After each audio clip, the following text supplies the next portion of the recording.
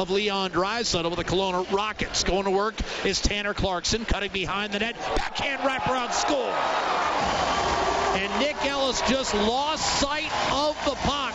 And that was a relatively easy short side backhand wraparound. Thrust it back in. Raczynski looks to backhand it out, but it's held in by Niemelainen.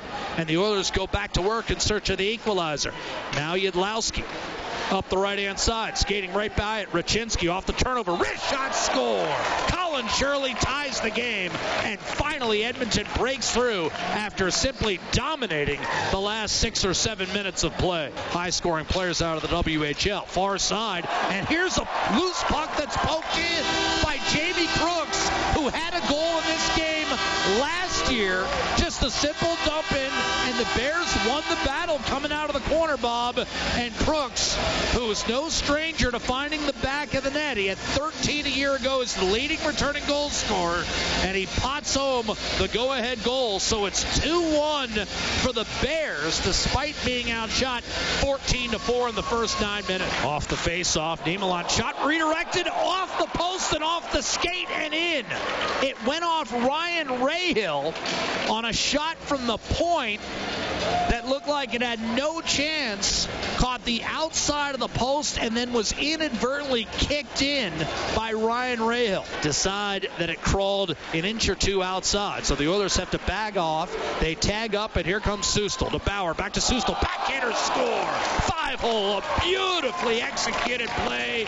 Bauer to Sustal, and the backhander completely fools Luke Siemens of goaltender Luke Siemens. Thrust back behind the net by Puljujarvi, and now Caggiula with 1:10 to go on the power play. Bouncing puck corralled by Caleb Jones. Top of the right circle. Feathers one Puljujarvi. Shot, score! Beat him 5-hole, and again Siemens going post to post. Just too much room between the wickets. And Jesse Puljujarvi has his third goal in as many games for the Oiler rookies. Russell set the screen in front. I'm just shocked. Puljujarvi to Caggiula. Wrist shot, score! And that one squeezed through the blocker of Luke Siemens, and it's the type of goal that has to have a deflating effect on the University of Alberta Golden Bears. Even if they get out of this period down 4-2, it's a lot different than being down 3. Up the right-hand side, I know Butcher through 2 games, certainly impressed with the staff with his grit. Off a turnover, a wrist shot, score, and somehow Bauer had backed into Nick Ellis, and Ellis, as a result, never saw the shot coming his way. It found the top half of the net. Released by Nichols, and it's 5-3. Ricochet handled by Bennett. Beautiful pass, 2-on-1. Here's Caggiula into the empty net. He scores from the blue line. 45 seconds left. The Bears had just vacated the pipes, just pulled Cameron off, and Caggiula looked up.